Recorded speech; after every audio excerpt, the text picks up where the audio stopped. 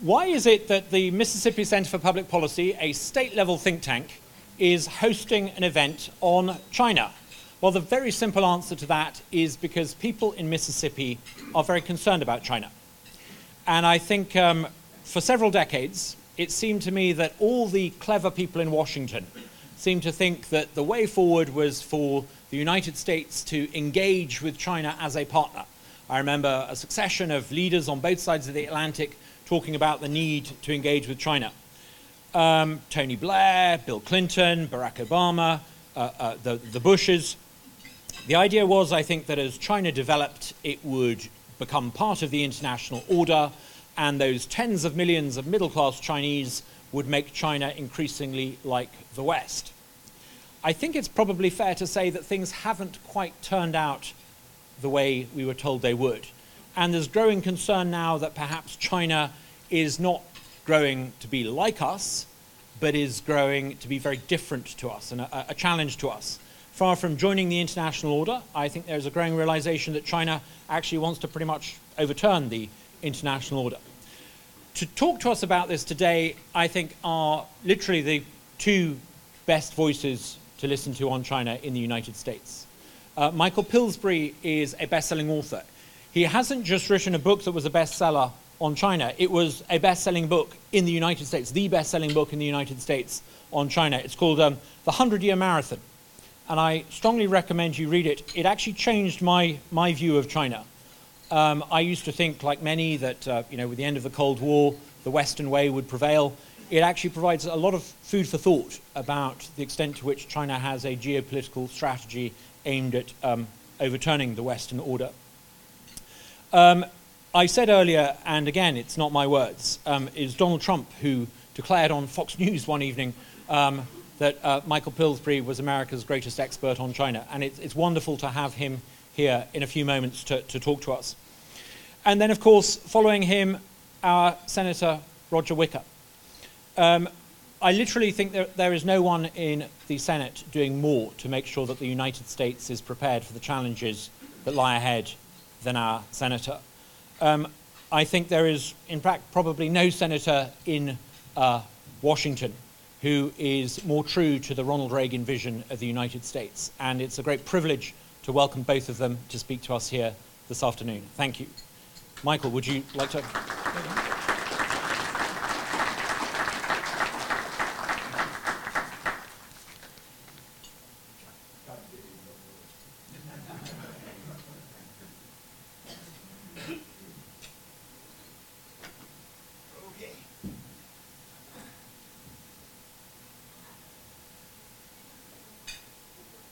See this cane?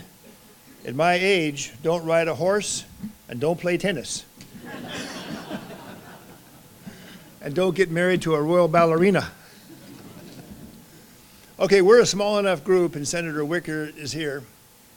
I'm going to give you a choice of what I talk about. I do not have like a 20-page text to read off slowly. I do have this book here. So option one, we're going to have a show of hands. Option one, this book takes 9.5 hours to read out loud if you buy the Audible version. So if I take even 30 minutes, Senator, I could read probably the first chapter. How many want to hear your guest speaker today read from his book slowly? Put your hand up. Oh. Number two option.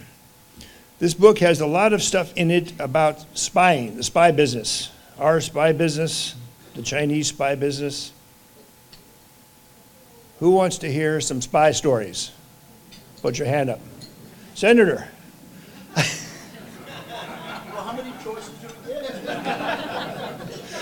The third choice is I could spend most of my time praising Senator Roger Wicker. He did a speech on China recently. It's online. I tried to log in this morning to refresh my memory on your speech, Senator, and up comes this thing saying, security alert, you are not allowed access. So I don't know what that means. Heather Davis logged in, she found it. But there's a reason. Probably TikTok. No, I don't use TikTok.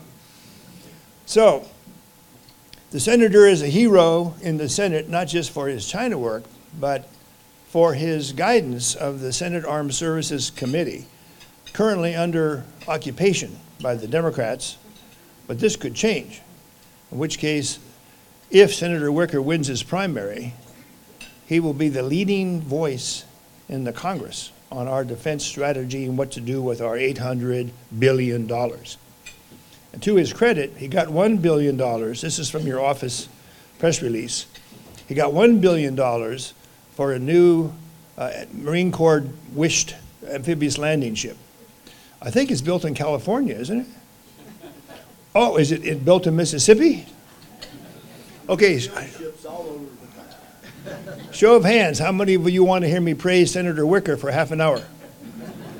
There's quite a few. Quite a few.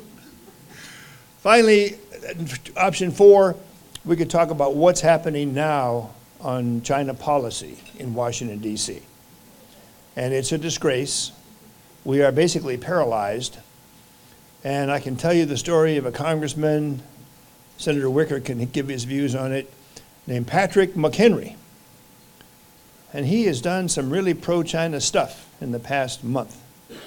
So we could talk about the overall situation in Washington, D.C., which is largely one of paralysis toward China.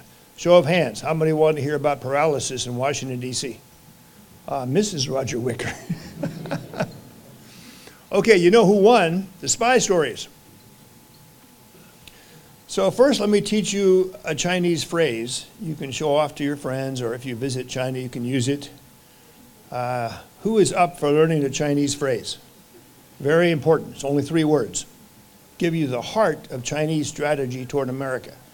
President Donald Trump repeated it several times. He got it right.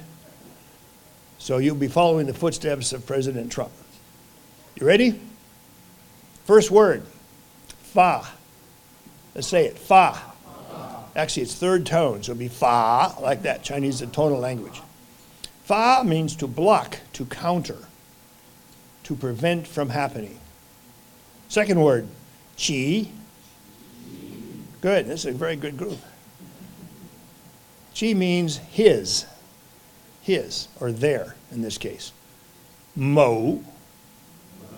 3rd tone, again, mo, like that. Mow the lawn. Put it all together, you get fa, qi, mo. Pretty good, huh? Counter his strategy. So the first requirement of strategy in Chinese cultural history is anything you're doing, whether it's negotiations for real estate or making deals for hedge fund investment, first requirement is what? You've got to know the opponent's strategy.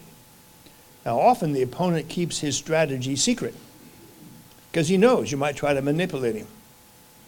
So to block his strategy, if you're the Chinese leadership, I hope that phone ringing isn't Mr. Trump.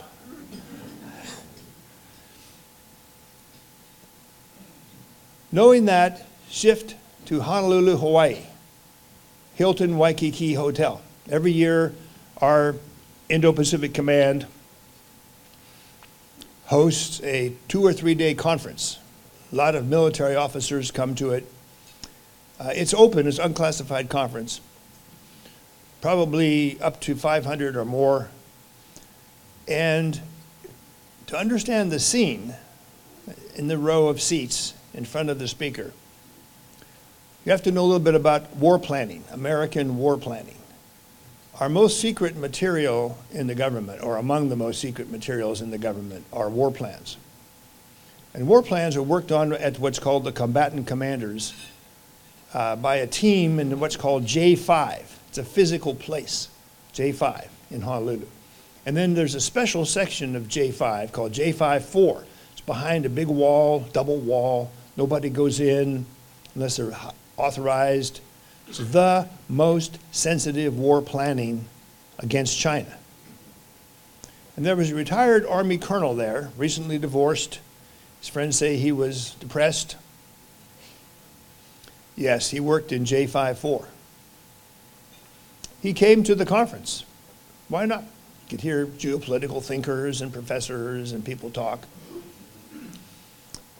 To his left, he glanced over. One of the most beautiful women he'd ever seen in his life. He introduced himself. Hi, my name's Ben Bishop. What's yours?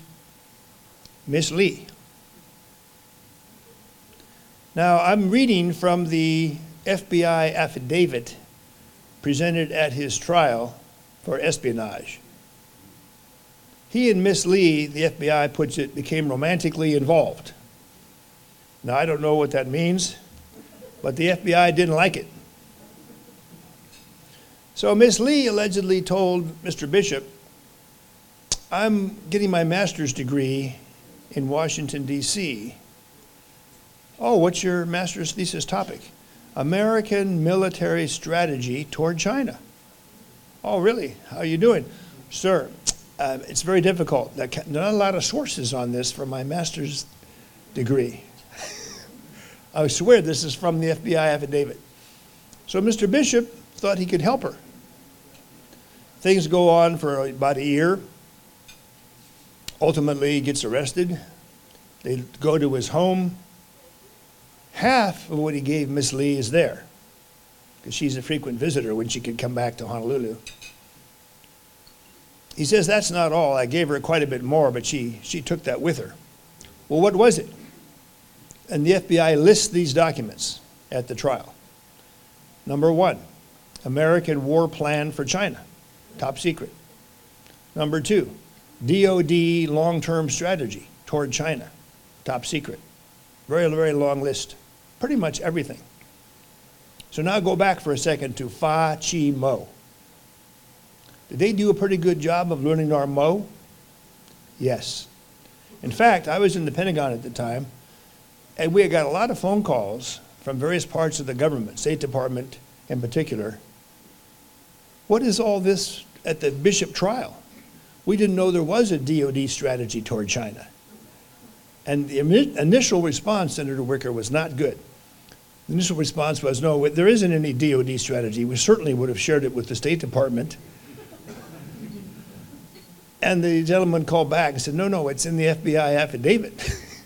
Chinese have it, but the State Department can't have it. So this was all under the Obama administration. He only got 5 years in prison because he voluntarily cooperated and exposed all this. But what about on the Fa side? What did China start doing after this? They were already doing quite a few things. But one of their main talking points, they told everybody, Senate delegations to China, CIA, American ambassador, American presidents, China has no ambition to replace America. And then there's many reasons why that's the case. They love to say we're not qualified. But slowly it became clear, and that became the subtitle of my book, China's Secret Strategy to Replace America as leader of the world. And there's a problem when you write a book. If you've been exposed to a lot of government material, I had, for better or for worse, I had been at the CIA and the Pentagon and a staffer for a friend of Senator Wicker's named Orrin Hatch. So I had to submit this book for security review. And if you win one of the copies I'm going to give away today, you'll see I thank the CIA for cutting out from the book things that would hurt operational missions. So you're seeing the cut version. But the cut version goes through a lot of, on the American side, Fa Chi Mo, it goes through what America has tried to do toward China, beginning way back in 1943. And it has a lot of declassified documents from the Reagan administration that were signed by President Reagan. President Reagan, I worked on his campaign, on his transition team, and in his Pentagon.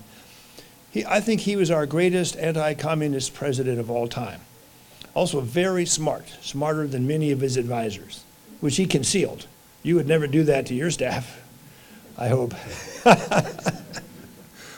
So Reagan decided to get China on our side, the beginning of which had started under Nixon and Jerry Ford and Jimmy Carter. We need to find out what they really want. How do we get leverage over China? It's the same question Mr. Trump asked. And President Reagan signed documents transferring 6 weapons systems to China that they wanted, they picked out. One was torpedoes, our best torpedoes of the time, to the Chinese Navy. Intelligence sharing. CIA was told, you start sharing with Chinese intelligence. CIA would say, no, we can't do that. They're the opponent. No, you will share with them. We will have a station chief and a large CIA operation in China, and they'll have one here. So the foundation that had been laid by Kissinger and Nixon was now expanded to really deep security cooperation, more so than with NATO, more so than with the British. So we began to essentially spy together with the Chinese and sell them weapons and praise them to the skies. And one more thing, this has turned out to be the most important part of all this, give a wink to the American business community. You guys need to invest in China. So there began what may be as big as a $4 trillion investment in China by Wall Street and American companies. Nothing unpatriotic about it. In fact, they were doing what the US government was recommending they do. So fast forward to today, there's more spy stories if you want, but fast forward to today, that structure still exists. We still believe our deep state that I'm frankly a part of, we still believe today we should have the largest embassy in the world. The largest American embassy in the world is in Beijing, 2,300. 50 federal agencies are in that embassy. All of them have the mission to assist China in one way or another. Businessmen are still encouraged to invest in China. You hear a lot about decoupling, let's decouple, we have to get out of there. Very little is happening. A lot of talk about decoupling, no real decoupling. So here's these 2 strategies, these 2 mo in conflict. I've mentioned a little bit about the Chinese approach. They realized early on in the 70s that they were technologically backward. They had almost no serious science, not even a ministry of science and technology, no DARPA. They didn't know what DARPA was. So what do you suppose happened over a 15, 20-year period? The United States government opened up everything. We said, you guys need to develop a federal aviation agency, and we'll help you with safety standards so you can build airliners. Now these airliners compete with Boeing. Do you think the Chinese said no? They said, yes, absolutely. Now I was in Beijing in October. I went over to our embassy. I've been there a lot over the last 40 years or so. A very funny thing happened. They said, who did you see here in China? I said, well, Xi Jinping's right-hand man for America. We had a dinner together. They said, yes, we've heard that from the Chinese. They said, this is a 3-hour dinner. I said, yes, that's right. What were you doing? I said, well, they were telling me all the mistakes in 100-Year Marathon in the book. Because why? Because they now believe that unless they can help Biden more, Trump is going to be the next American president. And Trump began several things that are very little known in his Fa Chi Mo toward China. He basically said, let me get this right. 50 government agencies are helping China? Yes, sir. And he turned to the head of Office of Management and Budget, who's a former Heritage Action president. He said, I want to find out what these programs are. Start canceling them. One of the first ones he found out, and this Biden has continued this, he found out that we have many, many written agreements to share American scientific discoveries immediately with China. And a National Science Foundation office in Beijing to do this, a minister counselor in our embassy, and the Chinese have been known to complain. They read something about nanotechnology or quantum or some super computer. in the newspaper. And they contact the American embassy and say, we have not received those documents yet. So some members of the House and a few senators wrote a letter, tried to block this, because this agreement requires renewal every 10 years. This giveaway all American science agreement. And the Chinese got very upset. They need this for their economic growth. Guess what happened? The Biden administration said to the relevant members of the House and Senate, how about just a 6-month extension so we can keep this going, and we'll renegotiate it so we don't give away too much money in science. So that's what's under negotiation right now. That's one of the hottest issues in U.S.-China relations, because the symbolism, if we cut off the science exchange program, that is like a dagger at the heart of Chinese economic growth, if we cut it all off.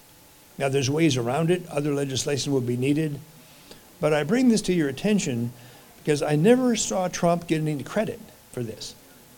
And nobody really pushed back except one agency. You can guess. Who can guess the agency that pushed back? So no, we want these agreements to continue. The National Science Foundation. Because why? Because China shares their scientific achievements with us.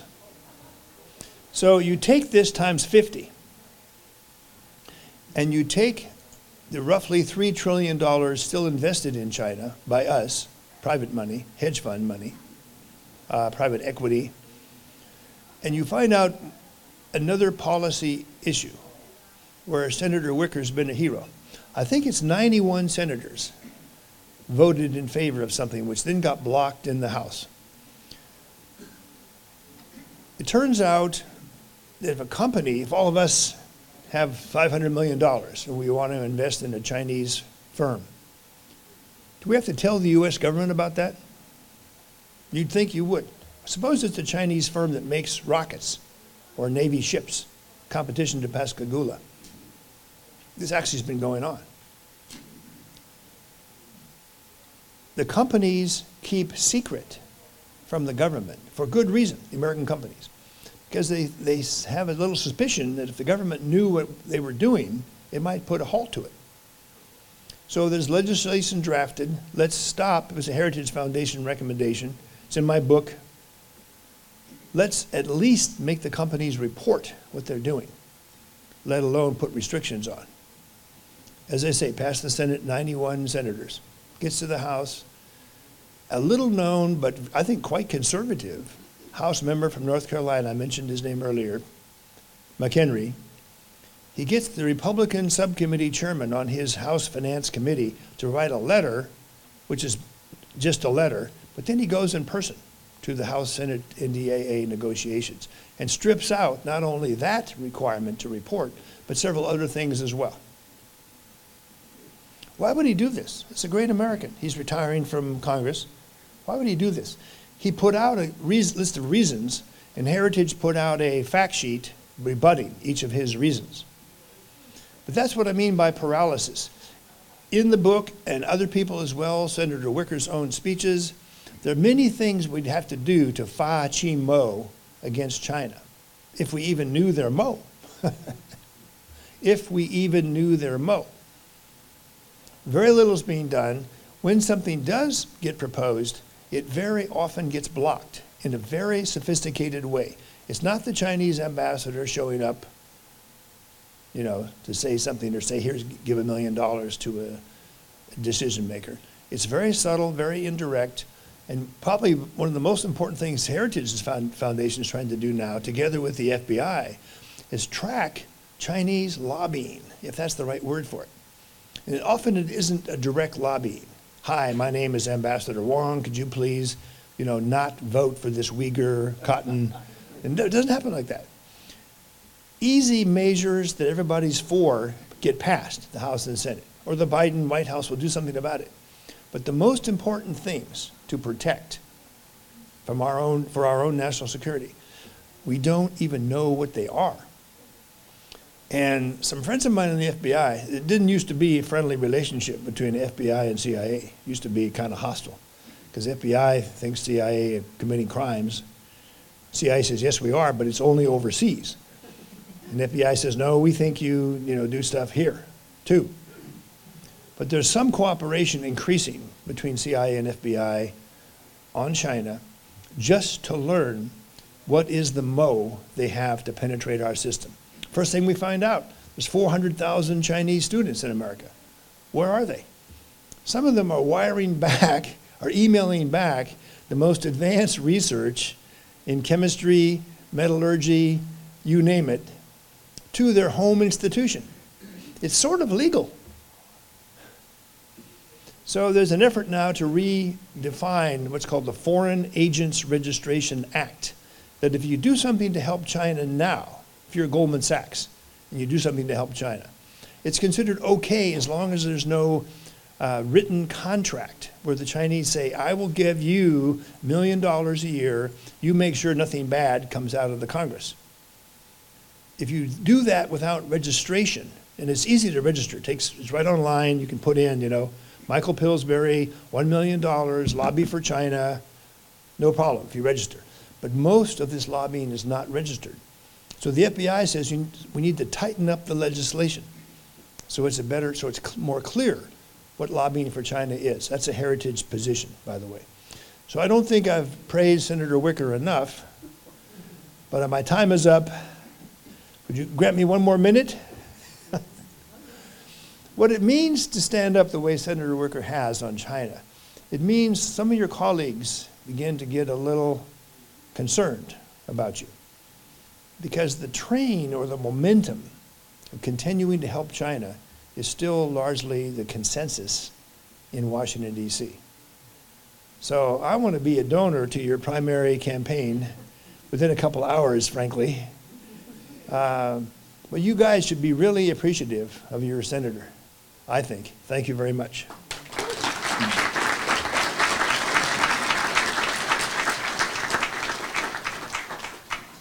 Well, thank you. I'll give you another 10 minutes. Oh, and the books are up here. So what's the contest going to be? Q&A, whoever asks the toughest questions gets a free book. Gail, you got all this time to think. Now, Gordon Fellows, you're here. You speak Mandarin, right?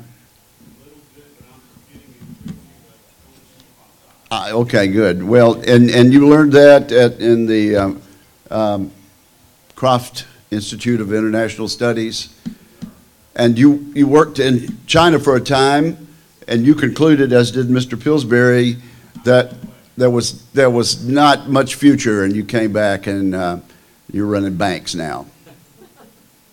Yeah, thank you. Yeah. Well, I was just trying to think of someone other than our son, McDaniel, who also graduated from that program, who might have known Va Chi Mo with a little southern kind of a drawl in it. Where do I start? Boy, spy stories are great, but I'm a simple guy. I want to build more ships. I want to build more submarines. I want us to fulfill our national security strategy. And we have, as Mr. Pillsbury will tell you, we have a national security strategy that's published. Anybody can buy it. You can go online. It's out there. And we deliberately, year after year after year, decide not to put the resources to our national defense and our national security establishment to fulfill the national security strategy. So I didn't realize, Douglas, that this group is a sort of a subset, a state subset of Heritage. And Heritage was very kind to ask me 2 or 3 weeks ago to give some remarks about national security. And it pains me to start with this. National Heritage Foundation every year puts out a ratings of our national defense. It includes our ratings of our military service branches. And it comes out in January, so this was fresh fodder. The Heritage report for this year just came out last month. It was called A Decade of Decline. Now, to me, that is directly related to the public officials that you and I are voting for and electing and sending to Washington, D.C. A decade of decline. They rate all of the military services. And I don't know, Mr. Pillsbury, if you are part of this, but only our Marine Corps was rated as strong by Heritage Foundation. So those of you in the Marines, good for you. Army, marginal. Space Force, marginal. Navy, weak. What are we going to need in the Pacific? What are we really going to need a lot of? We're going to need a lot of Navy. Navy, weak. U.S. Air Force, that's my branch, very weak. Space Force, marginal. Nuclear forces, marginal. And if you want to ask me later on, why is it important for us to have a nuclear deterrence, I'll be glad to tell you that. You know, my dad actually spoke to the Jackson Club a year and a half ago, right in this very building. He was 98 at the time, and he did a pretty good job, I thought. But he was showing some of the weapons that he had brought back from World War II. But he was talking about when he was in Holmes Junior College on a Sunday afternoon in Big Black Bottom, just south of Goodman, picking up scaly barks. And he said, if you are out on a Sunday afternoon picking up scaly barks, you are just about out of anything to do. But that's what they were doing. He got back to the store, and somebody said that the Japanese have attacked Pearl Harbor. And his response was, what's Pearl Harbor? But soon the world knew.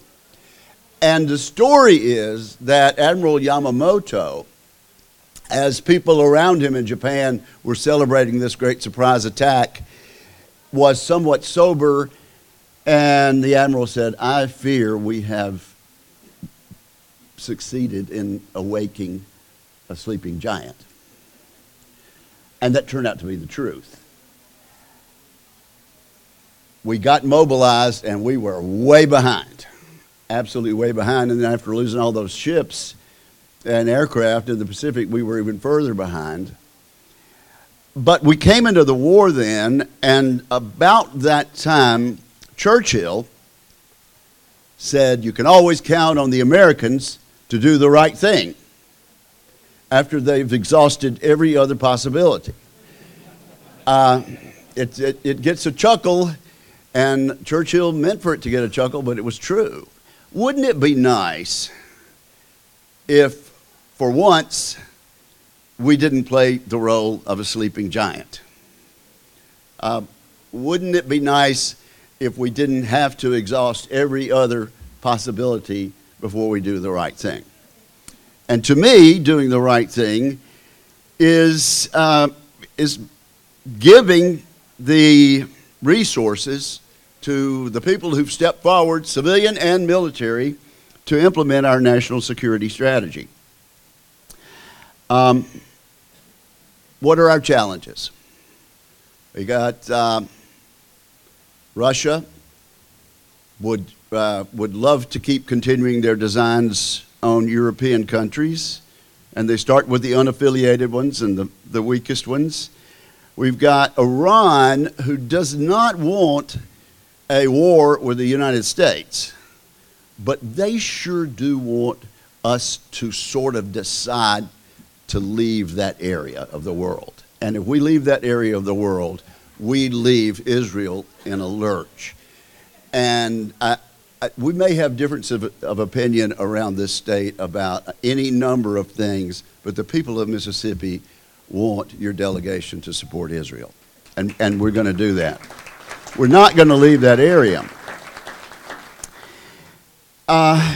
So Iran gets proxies to do their work. And Mr. Pillsbury, they don't exactly tell them when to attack.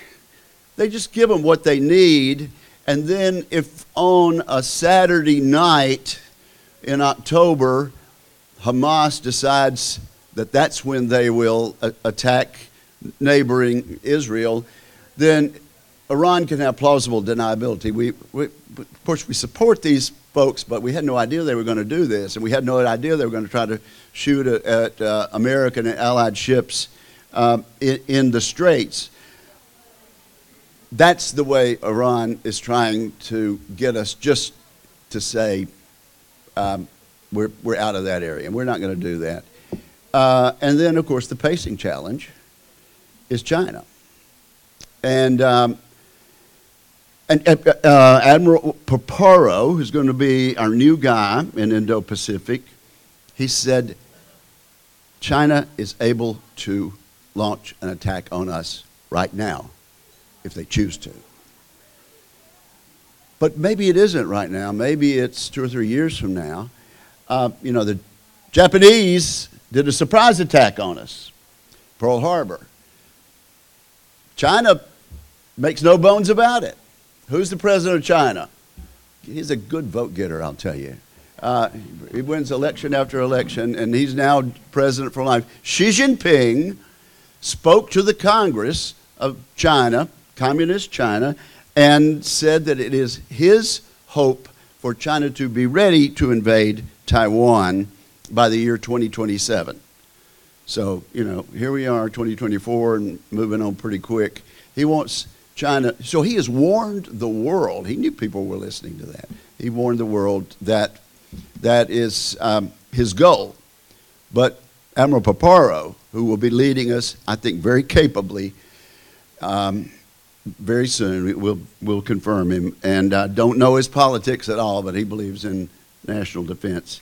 He says they could attack us any time now.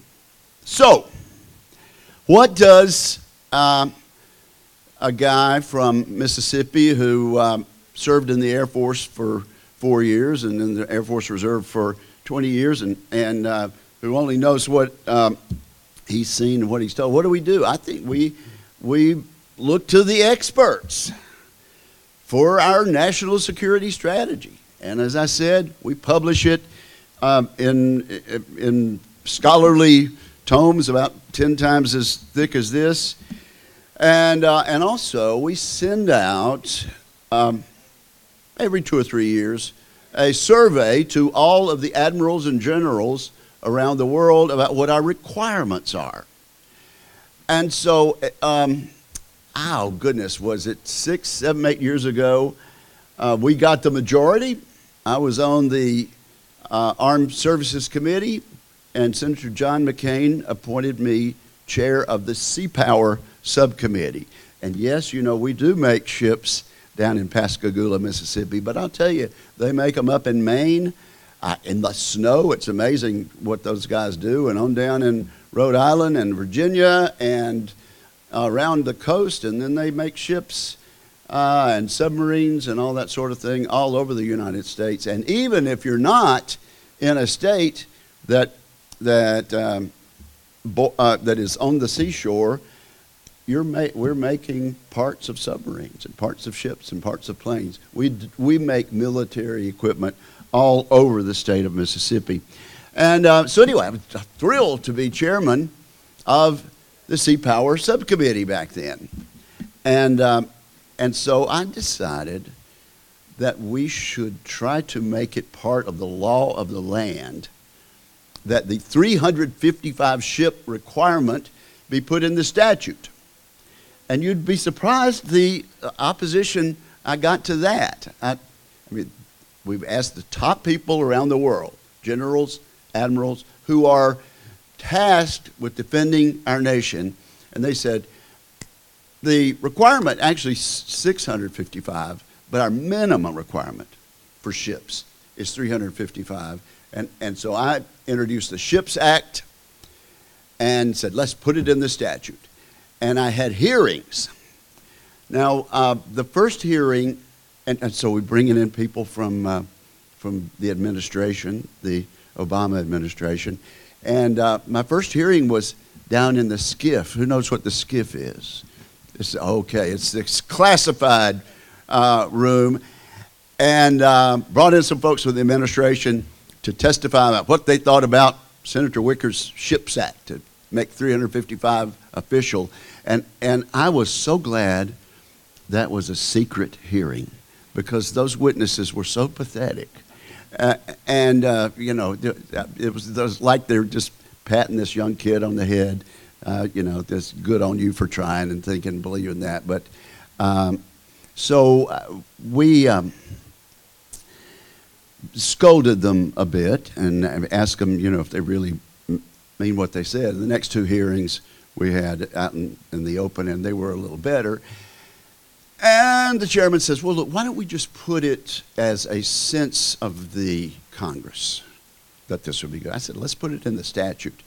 And so it's part of the law of the land. As you know, a lot of laws of the land aren't obeyed, and this one isn't either, because you got to have the money behind it. But it is the law of the land that we have 355 ships in our Navy, and we need every one of them and more. China launched 30 ships last year. We launched at a rate of 1.5, but we're really -2 last year. So China's plus 30 ships last year. We're -2. And the president of China says, we'd like to be ready in a few years to invade Taiwan. Now, why Taiwan? Well, we've told Taiwan for 70 years they could rely on us. We've told Taiwan for 70 years that we'd be there for them. We kind of have to make it ambiguous, so it's called strategic ambiguity. But everybody knows, and sometimes Biden forgets about this and blunders, but everybody knows that if China invades Taiwan, we have a stake in that. The economy of the world goes through that area. And if China takes over Taiwan and causes a war, as it would, because Japan wouldn't stand for it, the Philippines wouldn't stand for it, Australia wouldn't stand for it, South Korea wouldn't stand, and on, and we would be expected to keep our end of the bargain, we would have a major, major war. It is our pacing threat. And if that happened, we're in a depression. So we've got to be ready for that. And Phil Graham and I wrote a column in the Wall Street Journal. I guess it's been a while, maybe a year and a half ago. We said we need to turn Taiwan into a porcupine. And actually, I'm actually kind of honored people started talking about that. It's become a term of art. So why do we need to turn them into a porcupine? Is a porcupine a strong, ferocious animal that'll eat you? No. But if a bear tries to attack a porcupine, it's going to be very, very, very painful to that bear. And so after the first time, the bear will never do that again. That's the idea of making Taiwan strong enough with weapons that we make here in the United States and our allies help with, that they could be a porcupine, and Xi Jinping will decide we just better not do that. In closing, before Dr. Pillsbury answers some questions, and I help, I'm so glad, Douglas, that you started off saying that this group in Mississippi and the parent group, the Heritage Foundation, are an optimistic group that think our best days are ahead of us. And I'll tell you, as I go around, there are a lot of people who just think we're on decline. And I just have to say,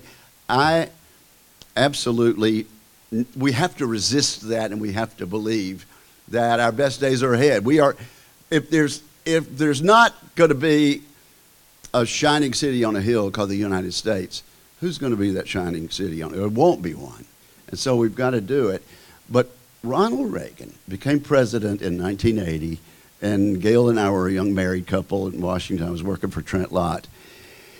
And he took office, elected in 1980, and he had the simple thought that we will have peace through strength.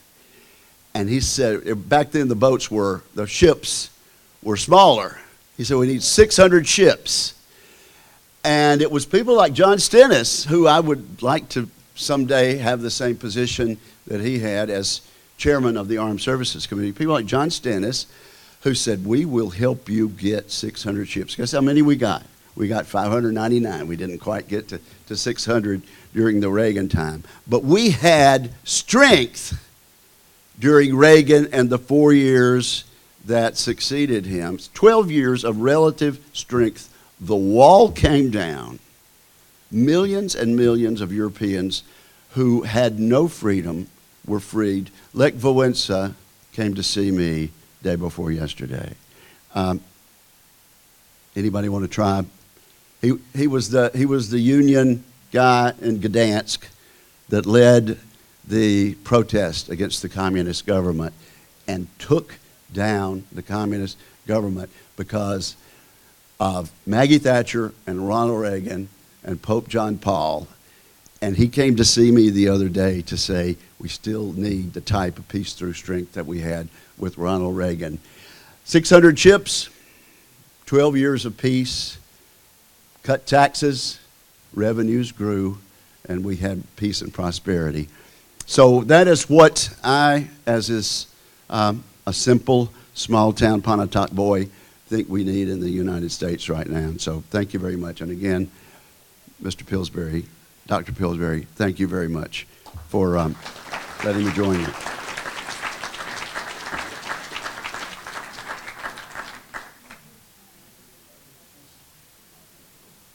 Wow, that was wonderful. I think we would love if we may to put some questions to you. Would that be okay? Anyone want to start off with a couple of questions? I see Billy's got a hand up and a gentleman over there. Would you be happy to field the questions? Yeah, I have an offer. I have 3 copies of the book here. Anyone who asks a question that either Senator Wicker or I cannot answer gets a free book. Is that okay with you? They're your books. Now, what we could do, we can either do one question, then the answers, which is kind of slow, or we could take a lot of questions at once, Douglas. Take 5 at once? You've done this before. Let's do like 4 or 5 questions, and then we'll pick the ones we want to answer. Okay, back in the far left corner, question number 1.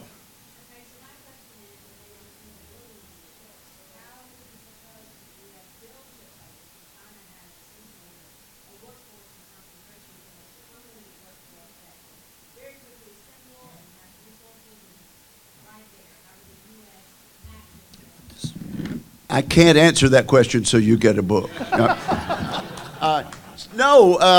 We get busy getting ready to do it. We build up our industrial base, and that's one of the things that we've been successful in doing just this week with our industrial base. We added $3.4 billion on top of what the regular appropriation was to build up our submarine industrial base. So if a simple guy like Senator Roger Wicker says, we need to start building more ships.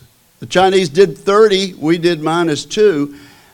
The answer usually is, well, actually, we don't have a place we could build them.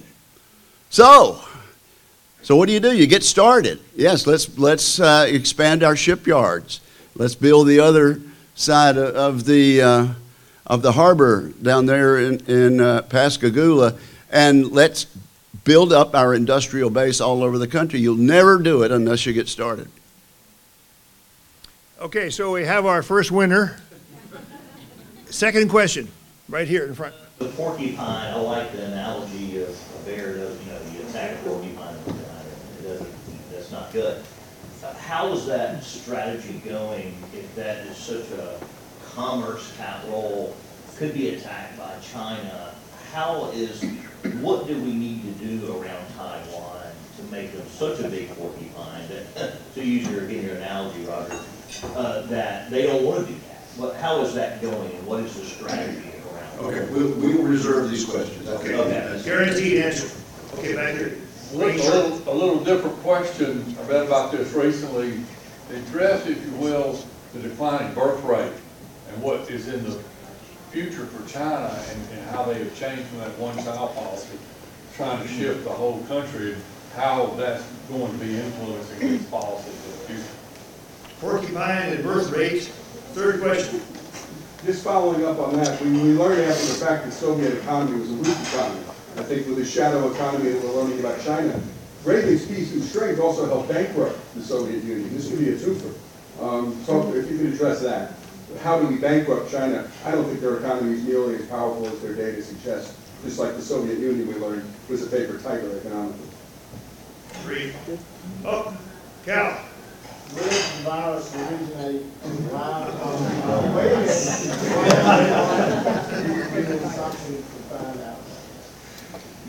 Okay, that question is so easy that I'm going to let my wife answer that question.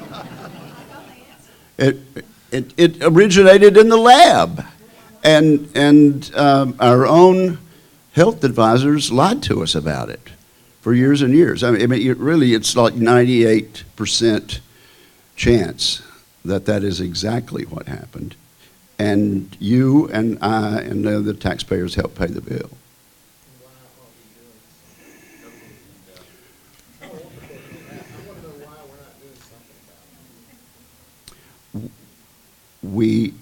I've publicly said we need new leadership in this country at the top.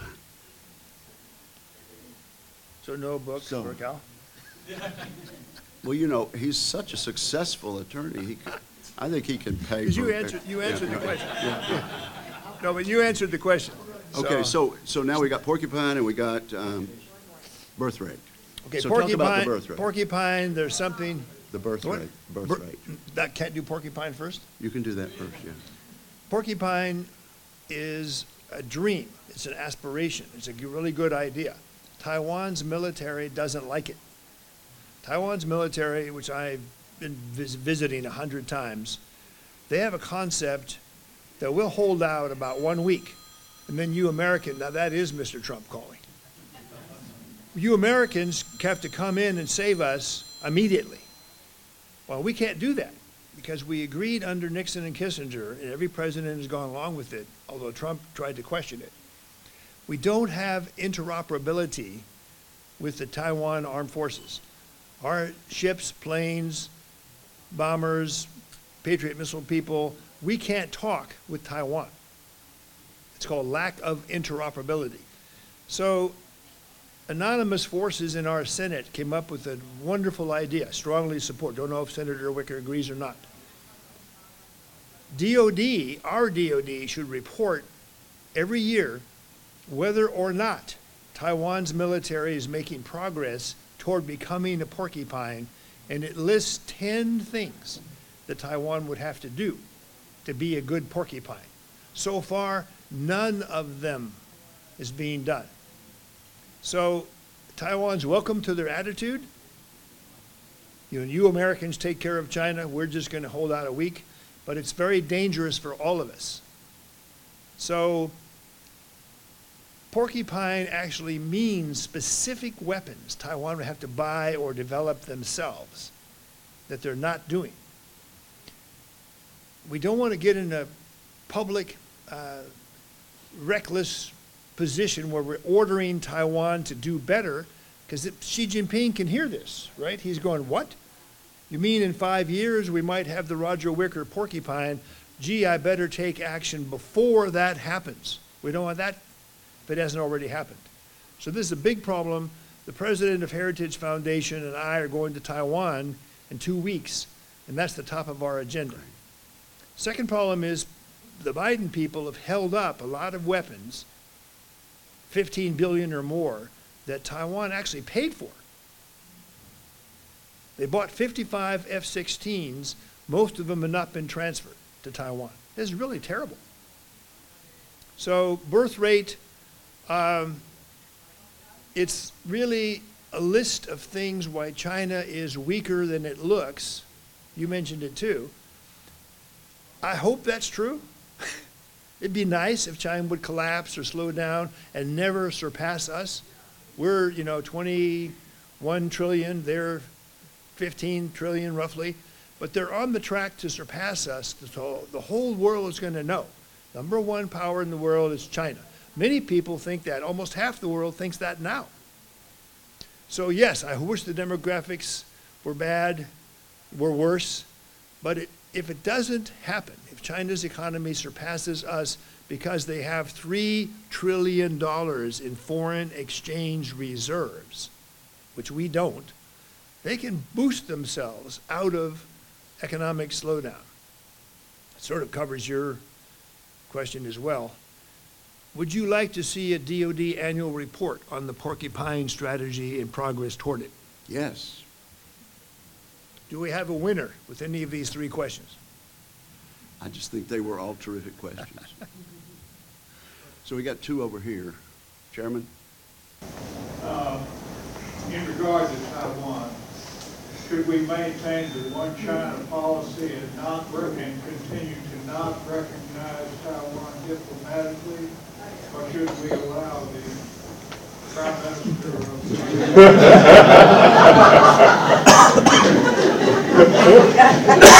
It's my understanding that, at least in my experience, the Premier of Taiwan could not set foot on American soil. Well, I've seen it done. It's like baptism by immersion. I've actually seen it done, so I believe in it. Yes, the president of Taiwan has stepped foot on American soil, but it was kind of at an international airport, and I went to meet with him. My idea is you give lip service to the two China policy, and you do everything that you possibly can to make sure Communist China knows that we're going to defend our friend without saying it. That would be my view. I agree, but I'd just like to add, the number one question right now for any president is the one China policy. And President Trump ran into this. He took a phone call for 8 minutes with the president of Taiwan at the time. During the transition, he was president-elect. And he announced it. I was actually in Trump Tower a week later, so I'm exempt from blame. But the New York Times blamed him. This was the biggest blunder in American history, to take a phone call from the president of Taiwan. So Trump wanted to bring the Chinese to Mar-a-Lago. He had the concept that I'm going to have man-to-man conversation with Xi Jinping at my home in Mar-a-Lago, not the White House. So he invited Xi Jinping while he was still president-elect. Chinese came and delegation came, said, no, we're not coming until Trump apologizes to China for that phone call. So your question never got answered, but Trump made some progress. He said, let me get this straight. He had meetings with so-called China experts. He said, let me get this straight. We don't recognize Taiwan as a country. I said, that's right, they're not a country. We don't have an embassy there. I said, that's right, we don't have an embassy there. We don't have a defense treaty? Nope. Do we have any, ammunition and bases and troops and Army, Navy, Air Force? I said, no, sir, we do not. He said, well, I want to get him to Mar-a-Lago. I said, well, you want to apologize? And I cannot give his answer because it made me blush. So he solved this 6 weeks into his presidency with a press release. I have spoken to Xi Jinping yesterday, and at his request, I've agreed to abide by our one China policy. And the Chinese came to us and said, what's this our one China policy? You have to have the one China policy of Nixon, Ford, everybody else. And the answer was, it's up to you. We're not going to define our one China policy. So we opened the kind of flexibility to do more, it's just as you're saying, to do more to help defend Taiwan and other things. But the reason you earned the free book, it's the #1 issue. Chinese know it, a few Americans know it, almost nobody knows that the one China policy is really a subject for negotiation with the next president. Congratulations. Jade and James have been very patient with me. The lady at the back's been very patient. With the espionage, how quickly is the government and the other entities able to pivot once that happens, especially since they're able to get a hold of the classified information that is for the military personnel and the type of materials that they have? But I can answer.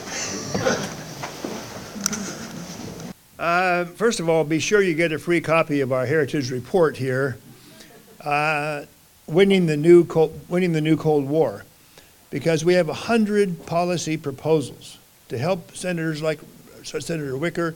Heritage decided to go around the Congress and the think tanks and get the top issues that we'd have to act on to win the next Cold War. This espionage question came up again and again and again. The problem is, A, the FBI needs more money. FBI directors testified many times now about Chinese espionage, especially against our military. And they're succeeding. They're recruiting agents for money inside the U.S. military. Now, one reason this happens is the image China has. As long as they're thought of as a friendly power, not a big threat, they offer, I'm a petty officer on board a carrier, and I'm offered a lot of money, and it's sort of trivial, just a couple of documents. That's how it begins. It works. So our image of China in the media, in the academic world, this contributes to the notion that helping China, my goodness, the National Science Foundation is providing all the science. Why can't I, as a military person, provide a few classified documents? That's the mindset. And I wish there were a way to fix that. Good answer to the question. It's tough. Are there any FBI people here? The local Jackson branch of the FBI is very mindful of the Chinese threat right here in central Mississippi. Yes, sir. Well, I think we're 107. We quit right at 1. No, go ahead. Face is familiar. Manage all of the Chinese that are pouring in the border. How do we get control of that? You know what they're trying to do. What do we do about it? Well, yes. And the last time I was at the border, yeah, they've got a whole holding cell just for the Chinese. They've got another whole holding cell just for the Iranians. I mean, it's amazing. So it only takes 3 or 4 Iranians for a total disaster. So the way we do it is the way Trump did it successfully for a long time, and that's basically close off the border. So yes, it's not just folks coming up from the Latin American triangle. It's people that got a nice business class plane ticket over to Central America and came right up, and they're not economic refugees. So it's up to you. These people have worked here.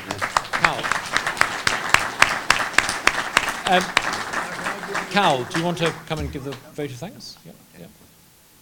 Good. Wonderful.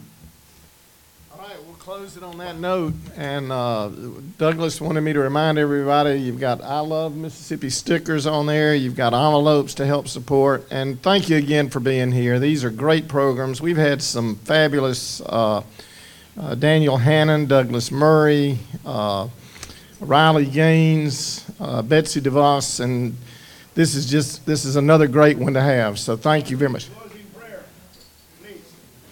All right, our speaker has requested a closing prayer, and I would welcome that opportunity. Thank you. Thank you so much. If y'all will bow your heads. Heavenly Father, we again pause to just come to you with excitement that we live in a country that we can come and talk about problems and issues, and that we can work hard to try to solve them. There are a lot of hurdles, and Lord, we see in a lot of different places that we've turned our back on you, but we just pray that you would give us strength, give us wisdom, give us courage to stand up. Continue to give Roger Wicker a leadership position, if you will, in our Senate so that he can fight these battles that we've discussed. And just pray that you would give Michael an opportunity to continue this leadership as we face these issues with China. And Lord, we just pray that you would come alongside us, point us in the right direction, guide us in ways that you want us to serve, even if it's in a much smaller area than these two gentlemen.